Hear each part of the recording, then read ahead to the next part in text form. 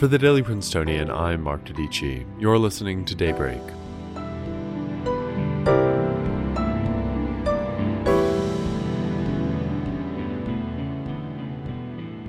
Just over a week ago, Princeton announced that it would join a tide of colleges switching to fully remote learning for the fall semester. This week, administrators explained and reaffirmed that decision. In a bit, we'll sit down with 3 Princetonian writers who've covered the change. Before that, we'll dive into a Department of Justice claim that Yale discriminates against white and Asian American applicants in its admissions process. And to close out the episode, we'll look at what Princeton's eviction lab is doing to help with an impending national eviction crisis. But first, this week's headlines.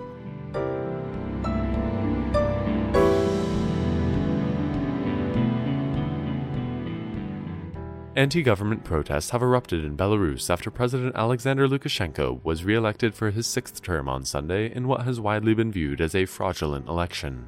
Security forces have clashed strongly with largely peaceful protesters, arresting over 7,000 by Friday. Lukashenko's supposed landslide victory is the latest in a string stretching back to 1994. Of his 5 previous elections, none have been dubbed free and fair by international observers, and each have seen a response similar to this week's protests. U.S. Secretary of State Mike Pompeo condemned last weekend's election, and European Union Foreign Policy Chief Josep Borrell called for drastic change and an end to the repression of the Belarus people. Russia's President Putin has pledged his support for Lukashenko. Israel and the United Arab Emirates will establish fully normal relations in exchange for Israel agreeing to not declare sovereignty over any West Bank territory. With the deal announced by President Trump on Thursday, the nations will now seek to cooperate publicly in investing, tourism, technology, and other sectors, fulfilling Israeli Prime Minister Benjamin Netanyahu's long-standing claim that an open agreement could be reached between Israel and Arab countries without first solving Israeli-Palestinian relations. The deal came as UAE leaders recognized a shifting political field in the Middle East, and would make them the 3rd nation to have normal diplomatic relations with Israel. In other headlines, after placing retaliatory sanctions on 11 U.S. government officials, including Senator Ted Cruz, class of '92, China is now pushing back nationalist sentiment and attempting to find a truce with the United States. Speaker of the House Nancy Pelosi is considering bringing congressional members back from a recess scheduled to end in mid-September in an effort to handle growing concerns over the state of the Postal Service, as Pelosi and Senate Minority Leader Chuck Schumer released a statement Friday berating Trump and Republicans for undermining the service in the lead-up to November's election. Students at some schools started returning to campus this week with various results. A cluster of COVID-19 cases was identified at a University of North Carolina Chapel Hill fraternity, and the University of Notre Dame has seen a spike with a return to in-person learning as well. Columbia University became the latest to flip to fully remote instruction, reversing course on Friday over a month after putting out plans to bring 60% of students back for the fall semester, which begins September 8th. While Yale University hasn't seen any recent changes in campus plans for the coming months, the school made headlines this week for different reasons. On Thursday, the U.S. Department of Justice accused the undergraduate college of discriminating against Asian American and white applicants. It's a claim Yale has adamantly denied. Olivia Tucker and Kelly Way covered the accusation for the Yale Daily News, and they join us today. So, first of all, what are the specifics of this Department of Justice accusation? Well, I guess the Department of Justice is saying that Yale violates Title VI and says that while the Supreme Court has set a precedent that colleges are allowed to use race as one factor in admissions, the Justice Department finds that Yale uses race as a significant portion of its admissions decision. And they reached this conclusion as the result of a 2-year investigation that was launched essentially after there was a 2016 initial complaint from the Asian American Coalition for Education, and they initially filed it against Yale, Brown, and Dartmouth, but the DOJ dropped the cases against Brown and Dartmouth because they decided there wasn't enough evidence, but they went forward with Yale's. And so if you read the letter that they put out on Thursday, the language that they use is sort of, Yale doesn't just use race and national origin as a narrow consideration, which the Supreme Court has ruled that universities are entitled to, but rather that it uses race at multiple stages in its admissions process, therefore acting as a multiplier, was the language that the DOJ used. Interesting. So we've seen a similar case before where a student organization sued Harvard for supposedly discriminating against Asian American students. That case was struck down by a judge last year. So how does this new claim tie into that situation? Well, I guess they're very similar charges. I guess the key difference is that the Harvard case went to court where Harvard was there present and they were there providing evidence, whereas this case was more of just the Justice Department investigating Yale based on the documents that Yale has provided. And another interesting difference is that while Yale's case was brought against them by the Asian American Coalition for Education, Harvard's lawsuit was brought by this group called Students for Fair Admission. And it's led by this man, Edward Bloom, who he's actually a white man, and he's pretty conservative. And so some people who observe the Harvard case have said that he's sort of, rather than actually advocating for, like the rights of Asian Americans in college admissions, he's sort of like using them as a tool to dismantle affirmative action, which is interesting. What has the response from Yale faculty and administration been over the past few days since the allegations came out? Dean Quinlan, who's the Dean of Admissions, has a press statement that kind of echoes the same thing that President Salovey says, which is essentially that Yale disagrees with the ruling and that Yale uses race and national origin as one aspect of a holistic admissions process, and that it's important to include for the sake of diversity at the school, and that had the Justice Department had all the information or had Yale been able to provide all the information to the Justice Department, the ruling may have been different. In terms of student body, most of the students that I've come across are pretty against the ruling, seeing it as kind of an attempt to dismantle affirmative action and to make these very, very white dominant schools more white. Yeah, and sort of adding on to that, I think I would say like one of the biggest themes I've heard, coming from the student body since the letter is sort of just like, if you look at the numbers, Yale's enrollment over the past 10 years or whatever, white students and Asian American students are the predominant groups already.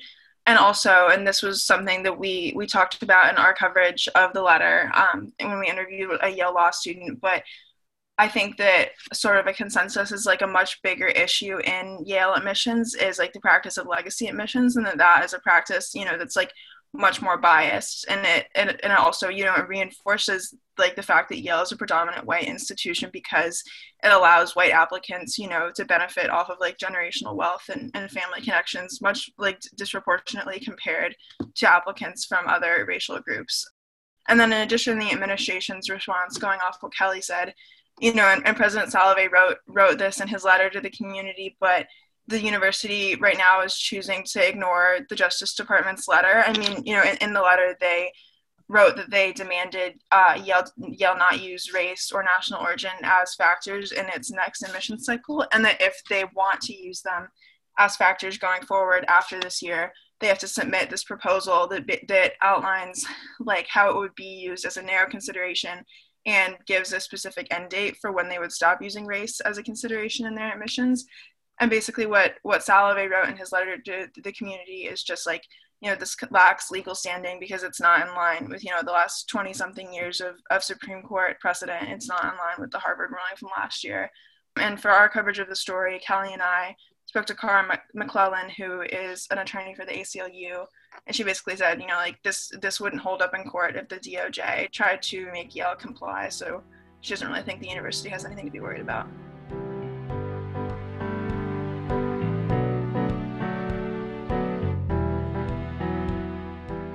Princeton, though not currently under scrutiny from the Department of Justice, is still reeling from a recent switch to fully remote learning. Gap year application deadlines were pushed back, students scrambled to find off-campus housing, and earlier this week, New Jersey Governor Phil Murphy announced that schools across the state, from kindergarten through college, may reopen for in-person instruction. Caitlin Limestall, Barvi Chavra, and Marie-Rose Scheinerman each contributed coverage for The Prince on the goings-on of this past week, and they join us today. First of all, as everyone has likely felt in some way or another, this shift to fully virtual instruction was rather sudden. So, Caitlin, you went to the USG Town Hall earlier this week. What sort of explanations were administrators giving for this change? I know a few of the reasons Dean Dolan and VP Calhoun named were the fact that over 50% of students who were invited back to campus were coming from states or territories or even abroad, and per New Jersey travel advisory, they would have to undergo a 14-day quarantine. And as we all know, most of the dorm rooms are non-air conditioned on campus, and it just wouldn't have been a very pleasant experience. And since the eating clubs are going to be closed, they had talked about how the campus dining situation was going to be pretty restrictive. Dean Dolan mentioned that academically, they were hoping to have some classes be in person on campus this fall, but since New Jersey hadn't entered phase 3 yet, pretty much all the classes were still going to be online anyway, so they thought, why not just do it from home? And then, of course, also earlier this week, we got an executive order from New Jersey Governor Murphy saying that schools in the state could resume in-person instruction. Barvi, what's up with that? Has there been any indication as to why Princeton is maintaining virtual education in light of this decision? Yeah, so New Jersey, at least the state and its official, really wants all of the schools in New Jersey to open, but Princeton says that they'll stay closed for the rest of the fall semester, mostly because, as Mike Hotchkiss, the spokesperson, said, that there's a high degree of instability in state regulations, and it just would be safer to just have the whole semester online instead. That makes sense. So I now wanted to turn to the student side of things, and I know, Marie Rose, you've talked to a bunch of students who might have been rushing to make a decision on a gap year over the course of the past week as that deadline was extended. So what have their experiences been like? Yeah, I think that from talking to students, what I saw was sort of a perfect storm. The really sudden fall decision reversal. A lot of people had already signed leases, bought plane tickets, sort of planned around the original decision from early July. And then we had the fact that we only had 6 days to decide. August 13th at noon was the deadline to declare whether you want to take a leave of absence. And then there was also the fact that repeatedly Dean Dolan has sort of urged students to stay enrolled, and some students saw the fact that the university had said there's a possibility of being granted a 2-year deferral as sort of a scare tactic. That was rhetoric that came up several times with students I spoke with. Obviously, a lot of stress there. Have we heard anything else from students in the past week? Obviously, it's a pretty drastic change and a pretty shocking change. How are students feeling generally? Yeah, I think one student I spoke with, Yu Jong Lee, who's a rising junior, was telling me that a bunch of her friends, sort of after the decision reversal came out, were suddenly in a position where they wanted to take a year off, but they only had 5 days to really plan one. So she felt inspired to kind of put together a Google Drive of resources for them, because she actually was once in a position herself where she had to take an unplanned gap year and kind of had a lot of firsthand experience with that.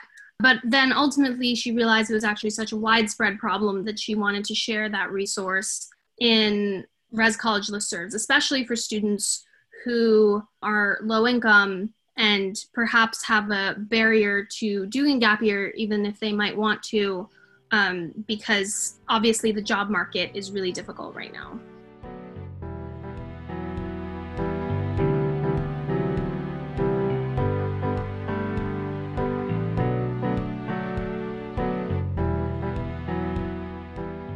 Outside of the bubble, an eviction crisis looms across the nation.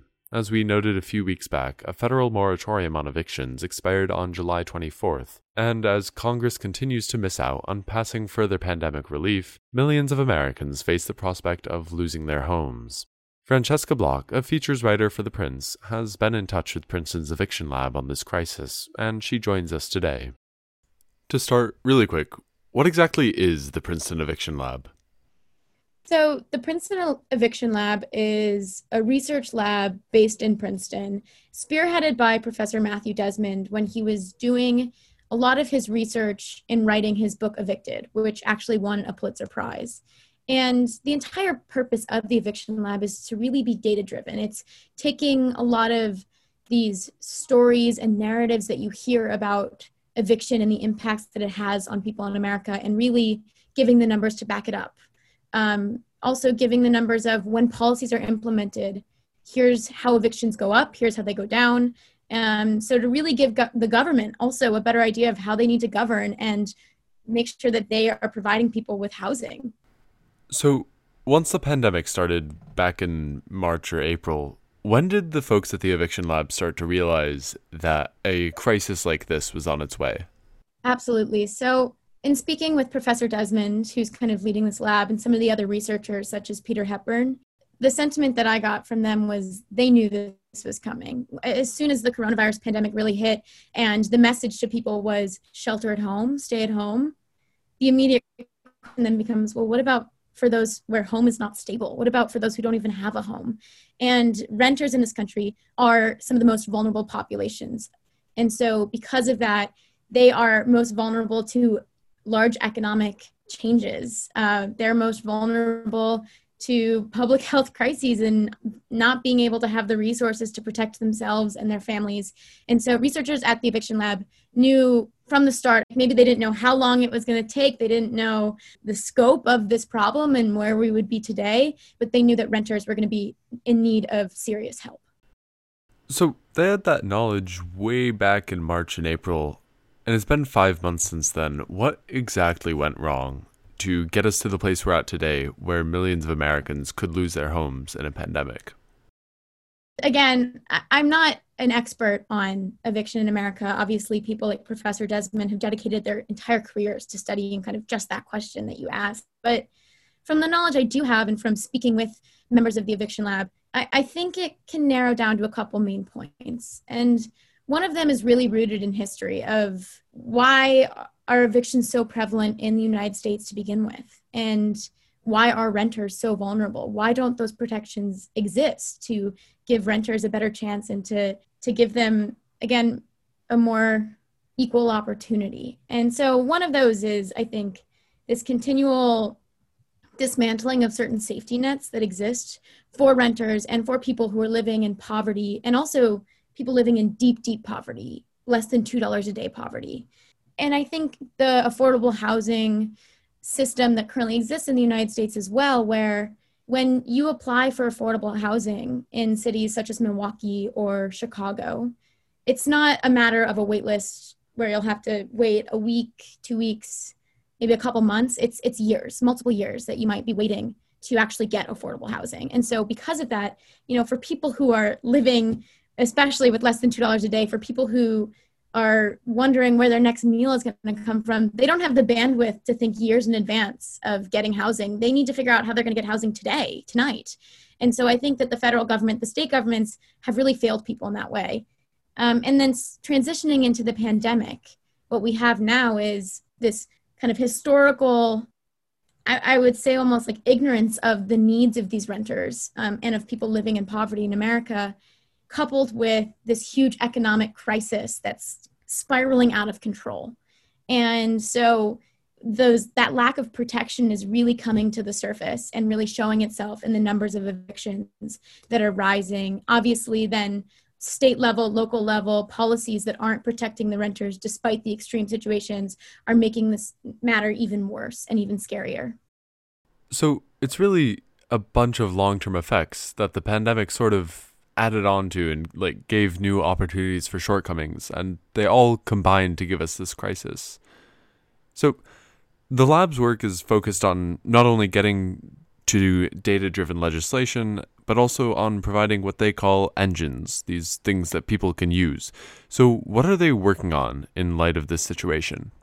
So in addition to continuing to maintain their database, which is kind of the core work of the Eviction Lab, they've also developed two main new systems to help local, state level, and federal level legislators best understand the scope of the problem and create policy to address it. So the first is the eviction tracking system, which was actually spearheaded by Peter Hepburn, who I spoke to from the Eviction Lab.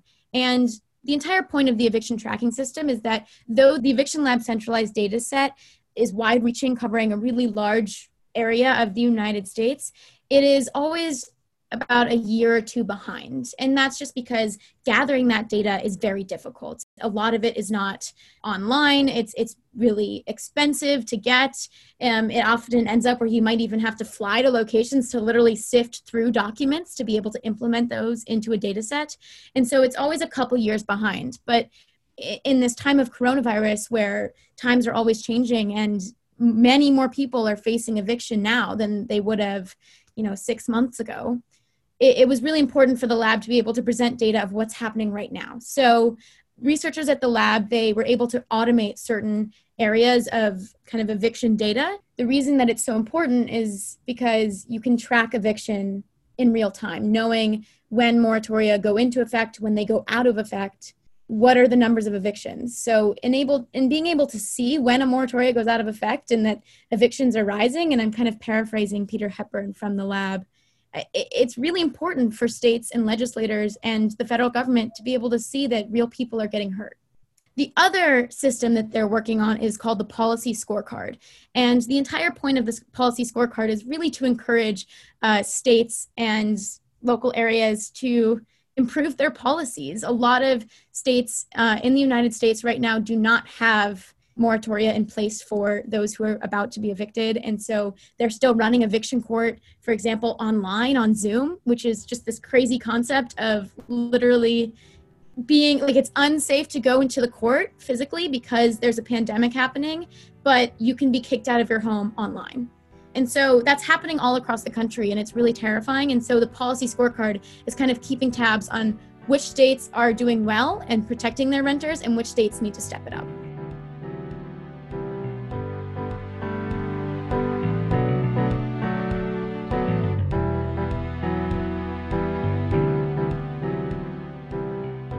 That's all for Daybreak this week. Be sure to tune in again next Sunday for the latest in Princeton news and an overview of the week's events on Daybreak. Available on Spotify, Apple Podcast, Google Podcast, or on dailyprincetonian.com. Our show is produced under the 144th Managing Board of the Prince, and our theme is composed and performed by Ed Horan, Class of 22. For the Daily Princetonian, I'm Mark Dodici. Have a wonderful week.